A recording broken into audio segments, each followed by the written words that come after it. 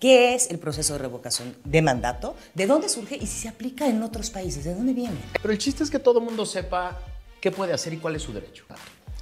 ¿Cómo funciona este proceso? Básicamente, un grupo de ciudadanos que crean que se debe interrumpir el periodo de 6 años de un presidente acuden al Instituto Nacional Electoral con el 3% de la lista nominal de firmas de personas que piden el inicio del ejercicio de revocación de mandato. Esto es importantísimo para generar todo el proceso completo y que el INE no fuera nunca acusado de no haber dado el derecho a todo mundo.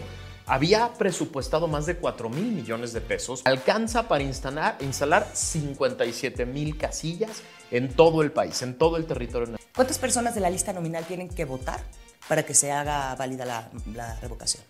¿Cuáles son las consecuencias de votar o no votar?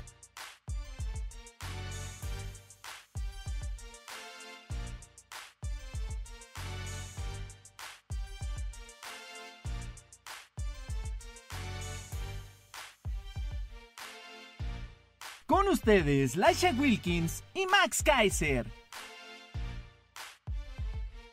Hola despabiladores, el día de hoy quisimos hacer un programa especial porque hemos recibido muchas preguntas sobre el proceso de revocación de mandato. Así que tengo a mi experto el día de hoy, Max Kaiser. Qué gusto estar aquí y creo que vale mucho la pena que le digamos a las personas de qué se trata este proceso porque hay mucha discusión, hay mucha división, pero el chiste es que todo el mundo sepa qué puede hacer y cuál es su derecho.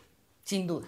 ¿Por qué no empezamos, por supuesto la pregunta obligada, qué es el proceso de revocación de mandato? ¿De dónde surge y si se aplica en otros países? ¿De dónde viene? Hay que hacer un poquito de historia, creo que vale la pena hacer un poco de historia, porque esto no nació como revocación de mandato.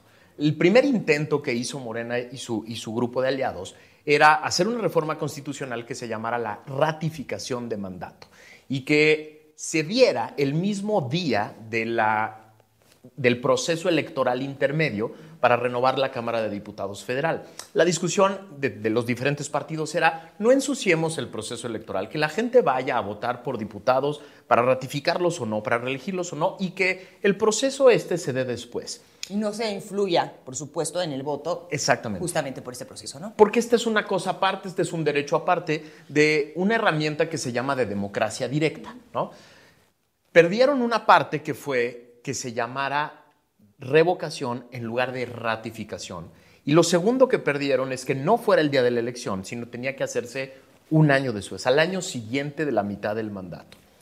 ¿Cómo funciona este proceso? Básicamente, un grupo de ciudadanos que crean que se debe interrumpir el periodo de 6 años de un presidente acuden al Instituto Nacional Electoral con el 3% de la lista nominal de firmas de personas que piden el inicio del ejercicio de revocación de mandato. El INE revisa estas firmas, si se tiene el 3% de la lista nominal, activa el proceso y empieza a organizar lo que debería de ser una elección nacional completa, porque lo que vas a hacer es interrumpir el mandato formal, vigente, ganado en elecciones, de un presidente de la República. Así de importante es este proceso, ¿no? Y este proceso debe tener un costo muy alto, como lo hemos visto, ¿no? Y de un principio dieron una cantidad que era la que se necesitaba para tener todo cubierto, y bueno, llegaron a un arreglo. Cuéntanos, ¿cuál fue el monto de principio? ¿En qué monto terminó? Y si todos vamos a poder votar, ¿no? Justo con estos recursos. Esto es importantísimo para generar todo el proceso completo y que el INE no fuera nunca acusado de no haber dado el derecho a todo mundo. Había presupuestado más de 4,000 millones de pesos para poner el mismo número de casillas que se habían dado en el 2018 para escoger al presidente. Costaba 4,000 millones de pesos. Pero ese era el costo real. Ese era el costo real de instalar cada casilla, de capacitar a la gente, de hacer el material, de recorrer el país entero para formar a las personas que iban a hacer el proceso. Ese era el costo que estaba. ¿Qué sucedió? Que en la discusión del presupuesto de egresos 2022 que se dio en la Cámara de Diputados, Morena y aliados decidieron no darle 0 pesos al Instituto Nacional Electoral para este procedimiento y se desencadenó una discusión muy importante que acabó en el tribunal y que acabó incluso en una mesa de discusión entre la Secretaría de Hacienda y el INE para acordar un monto que al final se determinó en 1,692 millones de pesos. Y el INE lo que dijo es, me alcanza para instalar 57,000 casillas en todo el país, en todo el territorio nacional. Suficiente para que todo el mundo pueda votar. Es decir, no van a estar tan cerca de ti como estuvieron en el 2018. Pero todos vamos a tener derecho. Todos, los 93 millones de personas. Sí, porque si no, no sería democrático. Si no, no sería válida, no sería democrática y no podría, digamos, tomarse en serio el procedimiento completo. Somos 93 millones de personas en la lista nominal y hay 93 millones de boletas impresas y listas para que todo mundo pueda ir a votar. Están las casillas, hay más de 600,000 personas ya capacitadas, listas para formar las casillas y recibir el voto de todos los ciudadanos. ¿Cuántas personas de la lista nominal tienen que votar para que se haga válida la revocación? Un chorro, 37 millones de personas, es el 40% de la lista nominal. 37 millones de personas tienen que ir a emitir un voto que sea válido para que la respuesta que gane sea vinculatoria. ¿Qué quiere decir esto? Lo que quiere decir esto es que se trata de una participación que tenga un mínimo para que tenga la legitimidad suficiente para que la pregunta que se hace y la respuesta que se da sea vinculatoria y entonces puedas revocar el mandato de 6 años de un presidente que se escogió legítimamente en una elección federal, ¿no? ¿Cuántas personas votaron de la lista nominal en el 2018? Votó el 63% de la lista nominal de aquel entonces, que son más de 55 millones de personas. Se ve complicado, ¿no? Sí, se ve difícil. Es decir, se ve difícil porque no parece tener clara la gente cuáles son las consecuencias de votar o no votar. Es decir, el presidente fue electo para 6 años. ¿Por qué tendría que volver a salir yo a votar en este momento? Esa es quizá la gran duda que tiene la gente y por eso juntar 37 millones de mexicanos en este ejercicio se ve complicado. A ver, vamos a los posibles escenarios de la jornada. ¿Cuál crees que es el más factible? El más factible, creo yo, es que no se alcancen 37 millones de votos. Pero a ver, vamos a dividirlo en dos. Okay. Escenario A. No se alcanzan los 37 millones de votos, es decir, el 40% de la lista nominal. Entonces, lo que sucede es muy importante porque no pasa nada. Nada. O sea, digamos, sí, bueno, se gastan 1,600 millones. Se gastan 1,692 millones de pesos, se instalan en casillas por todos lados, se cuentan los votos, se hacen todos los reportes y el presidente sigue en su cargo.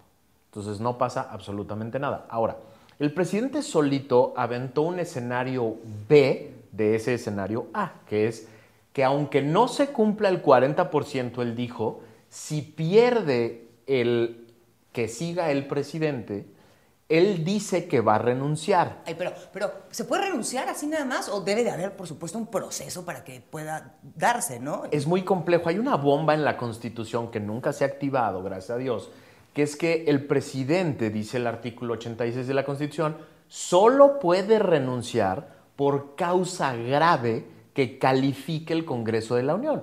Entonces, imagínate que en el escenario de este A, escenario B, se diera que el presidente pierde, pero no se da el 40% que hace vinculatoria la respuesta, él dice que renunciaría y el Congreso podría decir que no puede porque no es una causa grave de las que supuestamente determinaría la Constitución. Entonces se hace un relajo y lo más probable es que no pase nada.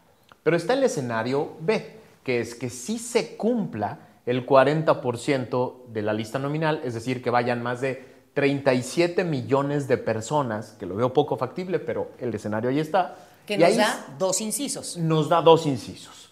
Posibilidad A, gana el que siga el presidente. Y por lo tanto lo que pasa es... Otra vez, nada. Exacto. 1,690 y tantos millones de pesos tirados a la basura. Para que siga el presidente y cumpla los 6 años para los que lo escogieron las personas que fueron en 2018 a votar por él. Escenario B del escenario B. Gana el que no siga el presidente y se da con más de 40%. El INE tiene que emitir un informe de validez de la elección, el tribunal lo tiene que ratificar y entonces el presidente tendría que dejar su encargo. Y lo que sucede es muy complejo en la Constitución porque lo que tiene que pasar es que entre en funciones el secretario de Gobernación, el señor Adán Augusto López, como presidente provisional, dice el artículo 84 de la Constitución, por 60 días. Pero si aquí todo tarda 100 años, o sea, ¿qué pasaría si no cumple los 60 días, por ejemplo? No tiene dispositivo en la Constitución para ver si no se queda más de 60 días o si se queda más de 60 Habría días. que revisar ciertas... El Congreso de la Unión se tiene que reunir y con mayoría calificada tiene que escoger a un sustituto para que acabe el periodo del encargo que le queda al presidente actual. Es un escenario complejísimo. Primero, por lo que dices, el secretario de Gobernación supuestamente solo debe durar como provisional 60 días, pero no dice la Constitución qué pasa si se queda más. Pero además, imagínate, con la división que ya tenemos hoy en el país, con la división que se provocaría que el presidente actual, que tiene un nivel de aprobación muy importante, se quede sin poder concluir su encargo, lo que implica para el Congreso tener que escoger a una persona que acabe el encargo que le tocaba a este presidente. Y en el escenario que el Congreso tuviera la mayoría a favor del presidente, terminaría siendo entonces también pues muy lógico todo, ¿no? Porque sería quien elegiría al nuevo presidente. Exactamente. ¿Eso qué quiere decir? Que si se llegara a juntar una mayoría para revocar el mandato, lo que se quedan las personas que quieren que se revoque el mandato, primero es al secretario de Gobernación, que es íntimo amigo del presidente. Y lo segundo posible es que se quede alguien cercano a Morena o en el que confían Morena y sus aliados que podrían provocar la votación. Entonces, en realidad, hay muy poco que ganar para aquellos que quisieran que se revoque el mandato. A ver, bueno, entonces saquemos nuestras propias conclusiones.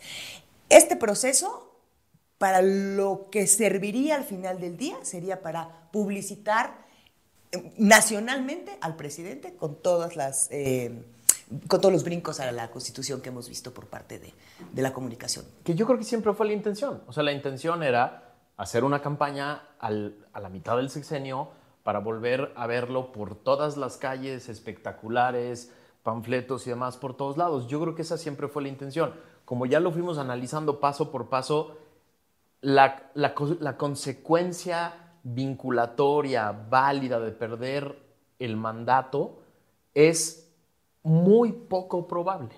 Y yo creo que todo el mundo lo sabía.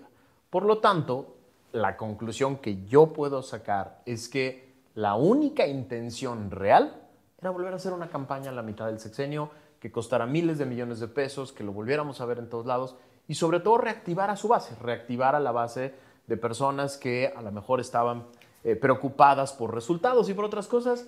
Lo que se está logrando es que haya mucha gente en todo el país activa con este tema que no va a tener ninguna conclusión más allá de que se quede. Y no podemos guardar silencio con lo que hemos visto con una jefa de gobierno, con diputados, con senadores, con gobernadores golpeando al INE y a su proceso, quien ha tratado de hacer todo lo posible por salvaguardar la integridad justamente de todo este ejercicio, ¿no es cierto? Yo creo que es muy importante que sí exijamos que haya justicia respecto de las millones de firmas falsificadas o impostadas a personas que no dieron su firma, todos los procesos raros en donde una agrupación que no existe realmente promovió las firmas de la revocación, los miles de espectaculares que hemos visto por todo el país que son ilegales, que quién sabe quién pagó, que quién sabe con qué lana pagó. O sea, yo sí creo que al final de este ejercicio tenemos que hacer una buena recapitulación y tiene que haber justicia respecto de irregularidades, porque a mí no me encanta la revocación de mandato, pero es un instrumento constitucional que ahí está y si lo queremos volver a utilizar un día, tiene que hacerse de manera adecuada, no violando todas las leyes posibles en todos los pasos posibles, ¿no? Sin duda. Pues muchas gracias por la explicación, así me quedó claro. Esperemos que a ustedes también les quede claro y nos vemos el próximo jueves a las 7 de la noche. Espero les haya servido mucho y déjenos todas sus dudas aquí, seguiremos contestándolas.